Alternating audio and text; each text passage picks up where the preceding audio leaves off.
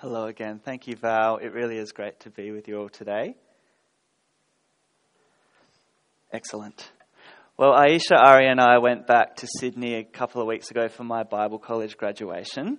And we stayed with friends, Mus and Talia, in a really leafy green part of Sydney. That is apparently also home to a lot of snakes, which was kind of scary with our little boy crawling around their yard. Talia works as a nurse in the local hospital, and she reassured us that, according to her colleagues, with all the anti-venom now available, nobody living in the city really needs to be scared of dying from a snake bite, unless you choose not to take up the treatment that's available. And there's this story floating around the hospital of one man who was bitten by a snake last year, and instead of seeking help, he decided to go to bed and deal with it in the morning. And it's almost comical, isn't it? Except, very sadly, this guy didn't live to deal with it later.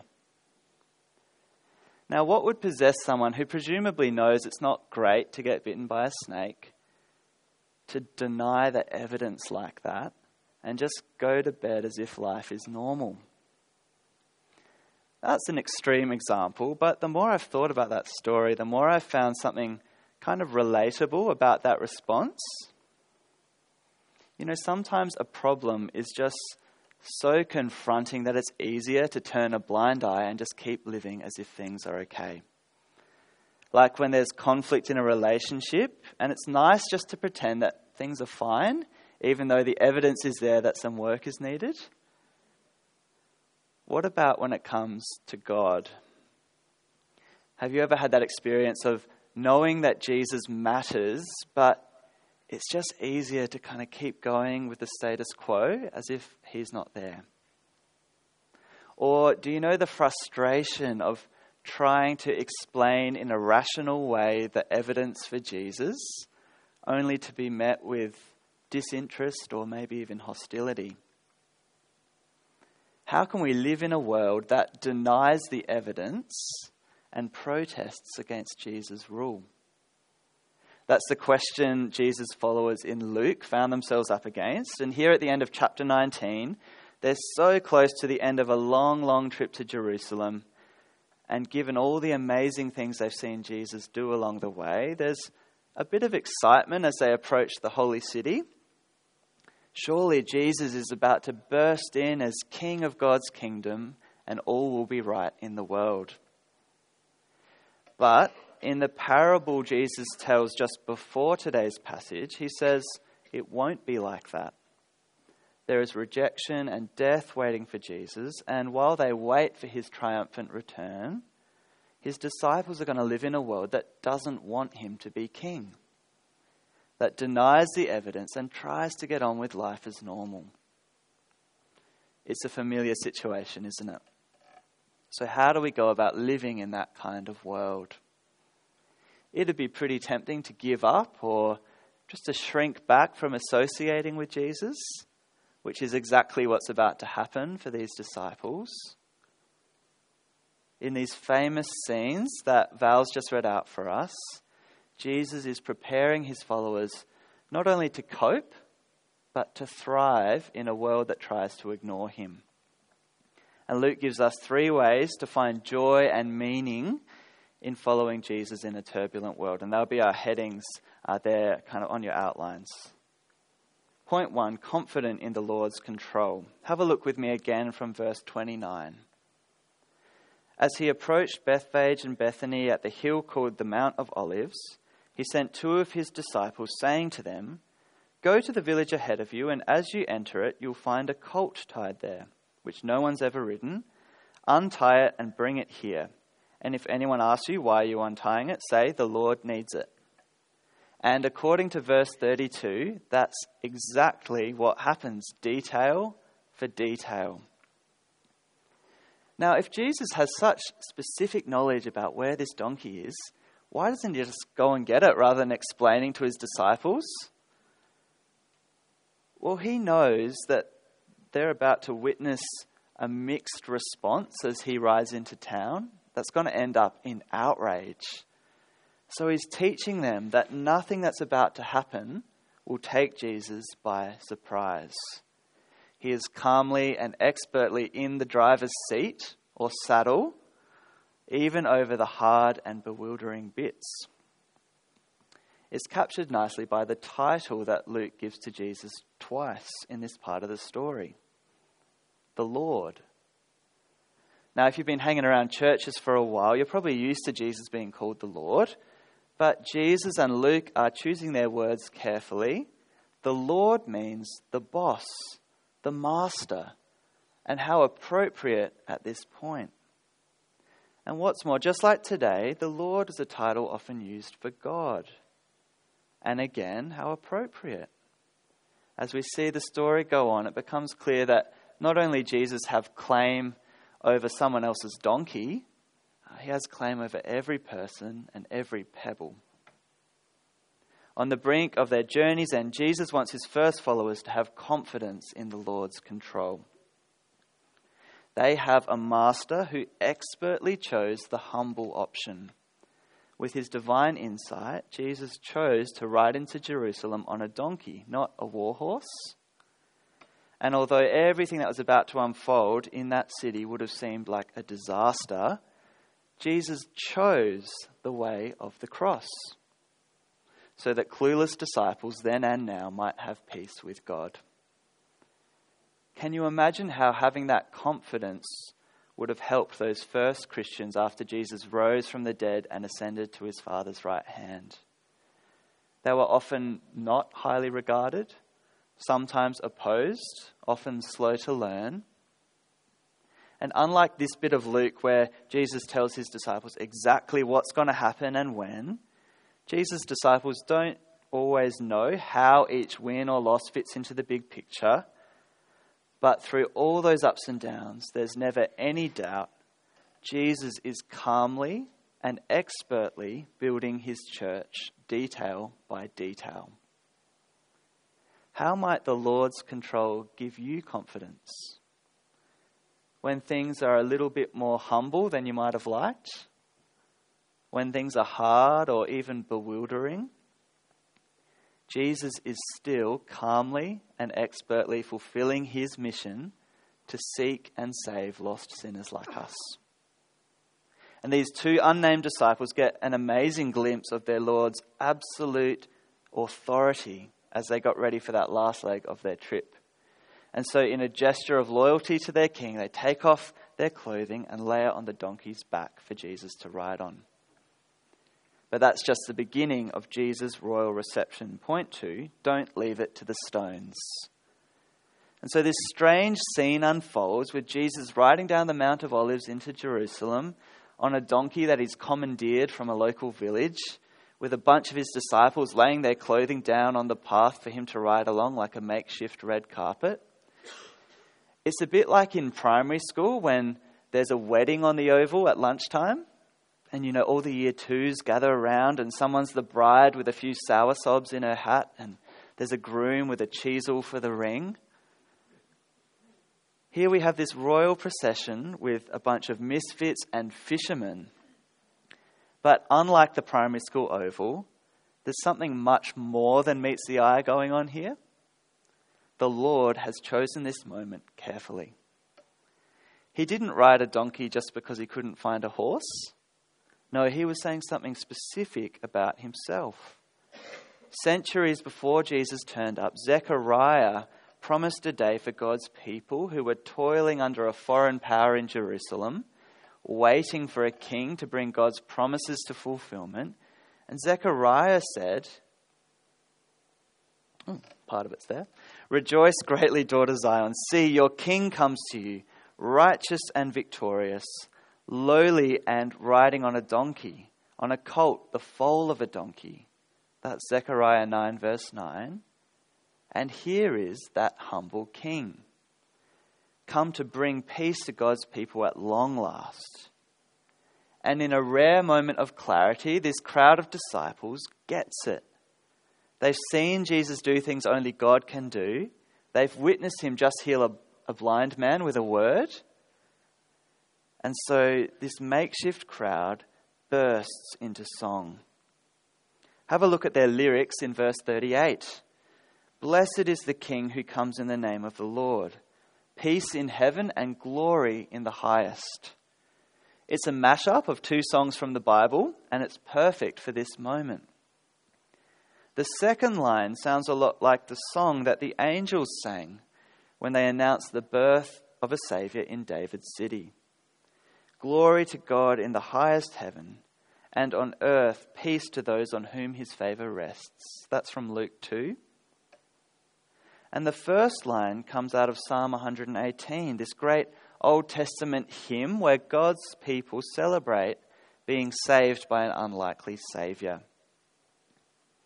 It paints a picture of Israel's king leading his people through the city gates and being welcomed into the temple. Blessed is he who comes in the name of the Lord. The disciples have heard God's promises. They've seen what Jesus has done, and they conclude, Jesus is this long-awaited King. Blessed is the King who comes to save us from our enemies and bring us real peace. For those with eyes to see, this humble King really is praiseworthy, and yet he's protested too. Let's read verse 39. Some of the Pharisees in the crowd said to Jesus, "Teacher, rebuke your disciples." Now, unlike the disciples, these well-versed moral community leaders are offended by this display. And they come to Jesus kind of as a peer. Come on, Jesus, this is getting out of hand. So which response is more reasonable? The Pharisees have a point, right? The people singing to Jesus are making a big claim. They're saying this man riding on the dirty road is the one everyone has been waiting for.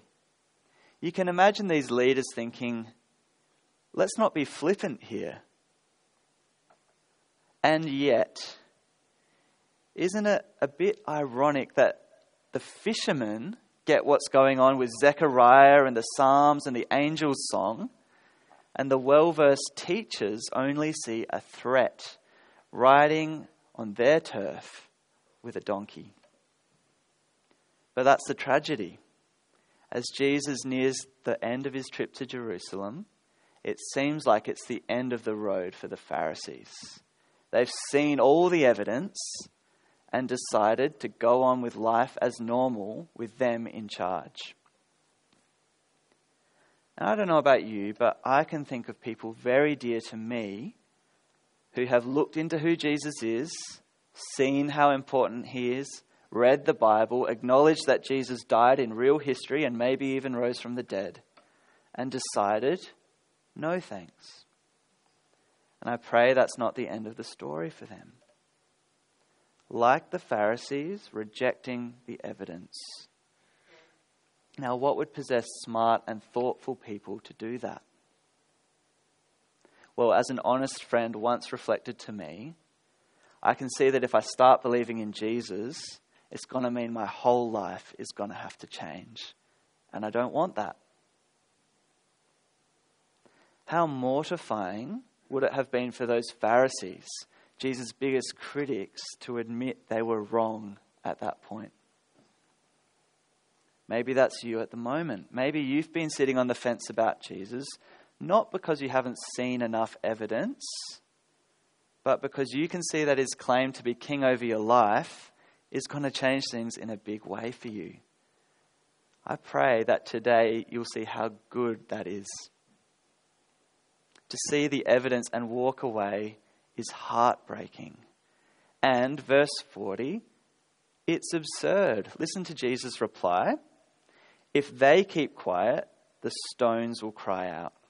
If the Pharisees keep criticizing, if the disciples shrink back, nothing is going to stop King Jesus getting the praise he deserves. Even the natural order around us recognizes its creator. The scary bit is these inanimate rocks do a better job of acknowledging their creator than these educated people. But that's the absurdity of looking your maker in the face and saying, I'd rather keep going the way things have been. Jesus makes it crystal clear which group of people is responding in a rational way to him. The disciples and even the pebbles on the ground are heaps more sensible than the protesting Pharisees. How heartening must that have been to Jesus' first disciples, who kept following him after he rose and ascended, and they faced ridicule from lots of the Jewish elite. They could look back to this moment and remember how right and rational it is to live for this praiseworthy king, and not be surprised by how stubbornness can skew people's judgment of the evidence. And how heartening for today. I can't help but think of our secular friends who lead our communities. Although they're not religious like the Pharisees, our secular world is certainly very educated and very moral. And it can often do a good job of portraying Jesus' followers as a little bit flippant and fanatical. I think Luke wants to reassure us that as we face ridicule or as people around us nod towards the evidence without being affected by it, that people who praise Jesus are not unreasonable. We're on the same page as the whole created order. So don't leave it to the stones. As we watch this royal processional unfold, Luke gives us a couple of challenges and an encouragement. The first challenge is to let our opinion of Jesus be shaped by Jesus and not the crowds. As we hear the shouts of praise here, it's hard not to think of the cries of a few days later, "Crucify him." It seems that the voices of protest won that day. And though we don't know if these disciples joined in with that death chant, we do know that each and every one of them deserted Jesus when the authorities came. Their moment of clarity was clouded out by the angry opinions of the majority. And how easy is it to do that? To just go with the flow of groupthink. Wherever you're at with Jesus at the moment, the challenge is to take him on his own terms. It's too important to let others decide for you. What did Jesus do and say, and what do I think about that? One of the best ways to clear away the fog is to go to the primary sources and have an honest look about what the Bible says about Jesus. The rest of Luke's gospel would be a great place to start.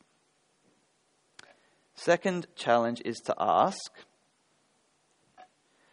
are there areas in my life where I'm protesting Jesus' authority despite all the evidence of the Bible? This is what the Pharisees did, isn't it? They knew all the facts, but they could see how Jesus threatened their normal lives. It's a very human thing to do, isn't it? Why do we do that? Is there a part of your life today where you know what the Bible says, and yet you're holding back from handing it over to your Lord? And an encouragement. It is good and right to make a noise for Jesus. One of my favourite memories of Trinity Church Brighton is of singing together. Whether we had a big crazy band with percussion everywhere or just one guitar, it was so formative for me to be in a community that was on about praising Jesus from the heart. And the noise we can make in a school gym on a Sunday morning might seem relatively unimpressive, especially with everything going on outside of these doors. But what a thought to know that all creation is singing the song with those who praise Jesus. In this world that rejects the evidence and rages against its king, there is joy when we know that the Lord is in control, when we don't leave it to the stones to celebrate him, and point 3, when we're moved by the Lord's tears. After facing the stone-cold stubbornness of the Pharisees, Jesus catches a glimpse of Jerusalem. Do you know that feeling at the end of a long trip when the city you've been travelling to comes into view? I experienced it just flying home from graduation and seeing the Adelaide Hills and the suburbs and Oh, there's Adelaide Oval where we had our wedding reception. And maybe it was because I was a little bit sleep deprived, but it was a kind of emotional moment. All those memories of flying in and out and our hopes and dreams of being back here now. What did Jesus feel when he saw Jerusalem up ahead? Verse 41. As he approached Jerusalem and saw the city, he wept over it.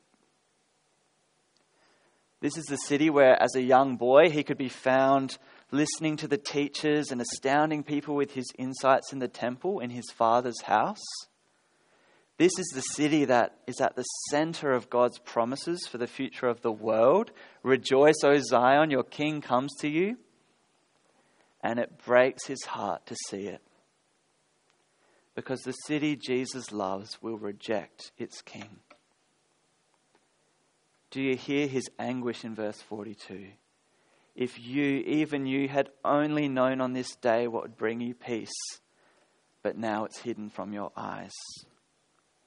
It's like the heartbreak of a parent who does everything for the sake of their child, only to have them grow up and say, "Get out of my life." This city that's meant to be God's dwelling place on earth has gotten so used to ignoring God that when he turns up in their midst to make peace, they can look at him in the face and only see a threat. And so with tears in his eyes, Jesus speaks of what is coming for this city. In verse 43 and 4, he uses the language of Old Testament prophets to speak about God's judgment, horror and destruction. And the stones of Jerusalem's walls and its temple, in which the people took so much pride, will be left in ruins. Jesus' heart breaks for his stubborn people, and yet he's no doormat. He's not going to let this rejection continue forever. It's not okay. Why? Have a look at the end of verse 44. They will not leave one stone on another because you did not recognize the time of God's coming to you. When Jesus' forerunner, John the Baptist, was born, his dad praised God for coming to his people. And when Jesus did the unthinkable and raised a widow's son from the dead, the people exclaimed, "God has come to help his people." And the devastating reality is, so many of the leaders and the people in the holy city missed it when God turned up. And so the king riding on a donkey comes into his temple as its judge in verse 45 and drives out those who are using God's house to fill their wallets. He's heartbroken and exasperated at the way people are treating each other and their God.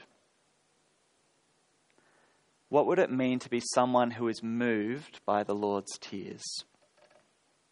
I think there are 3 implications for us to take away. First, know how invested Jesus is in you and me and everyone. History tells us that Jerusalem did face terrible destruction in AD 70, and yet God has not brought that final judgment upon the world yet. Jesus is holding back to give more people the chance to find peace with him. And you can imagine him watching his world with people shaking their fists against him, looking for life and meaning in anything but him, with tears in his eyes. He's fully invested. And we know that because he was willing not just to shed his tears, but his blood for us. If only Jerusalem knew the things that would make for their peace. Could they have guessed that they'd be soon dragging their king outside the city gates to crucify him? It certainly didn't take the Lord by surprise. That's why he came, to take up that cross so that rebellious people, then and now, could be saved. And to borrow an Old Testament phrase, the punishment that brought us peace was upon him. And even in those moments when his enemies seemed to be winning the day, the king said, "Father, forgive them. They don't know what they're doing. And in God's kindness, some were brought to their senses and they came to know peace with God. And if you're here today as a Christian, the only reason that's possible is because Jesus is that invested in you. And yet many remained in their stubbornness and still do to this day. And if deep down you know that's where you're at, hear the risen Jesus saying to you, pleading with you today, there is a treatment, don't ignore it. Come home to me. Perhaps you're a follower of Jesus, but there's something you've been holding on to, a habit, a relationship, a part of your life where you don't want to acknowledge his authority. We've seen today just how infectious a little bit of stubbornness can be. So don't go home to bed and hope it'll be okay. Is there something you need to bring before Jesus today? He's invested. Second implication, the Lord's tears show us just how serious the realities of heaven and hell are to him. This passage doesn't just let us say that everyone's going to be fine in the end. And you don't want to meet this king when he returns in all his power without having accepted his generous terms of peace. And yet this passage also doesn't let us say that God takes pleasure in judging people, and so should Christians. In God's world, there is no judgment without tears. I wonder how this hits you today. How might the Lord's tears impact how you think about and speak to those dear to you who don't yet know his terms of peace? Third implication, rethinking the us and them conversations. I don't know if this is a thing here, but have you noticed that sometimes when groups of Christians get together, how easy it can be to start talking about them out there as a bit of a hopeless case? You know, our godless society going from bad to worse. Have you felt that kind of resigned cynicism before about the world out there making life hard for Christians? How might the Lord's tears affect that? Rather than thinking about how sad it is for Christians that people are against Jesus, we might be moved to compassion and even weeping by how tragic it is for those people who are currently living as Jesus' enemies. I've been thinking about what makes me shrink back from wanting to warn people more about the realities of heaven and hell, and what can make me a bit cynical or tempt me to pretend that everything's fine. I think that part of me is a bit scared about how much I might find myself caring if I open myself up to seeing people just a bit more like Jesus does. I'm scared about the anguish and even the tears that might be involved if I was to love people just a bit more. You might have heard this quote floating around from the atheist entertainer Penn Jillette. He says, "I've always said that I don't respect people who don't proselytize or evangelize. If you believe there's a heaven and a hell and people could be going to hell or not getting eternal life, do you think that it's not really worth telling them this because it would make it socially awkward? How much do you have to hate somebody to not proselytize?" Wow, an atheist entertainer, he's totally onto it, right? This passage has challenged me to rethink those relationships where I've become a bit jaded about trying to share the gospel, to start praying again for some people, and to keep caring in the face of stubbornness. I'm so thankful that when I was a polite but stubborn teenager, wandering from God, that people from this church didn't shrink back from telling me about the realities of heaven and hell. In hindsight, it's obvious to me that they were moved by the compassion of their Lord. And one of my enduring memories of Trinity Brighton is how those realities motivated people to work really hard, to give heaps of opportunities for lots of people to hear about the goodness of Jesus. And that's why you're in a great place if you're here exploring things today.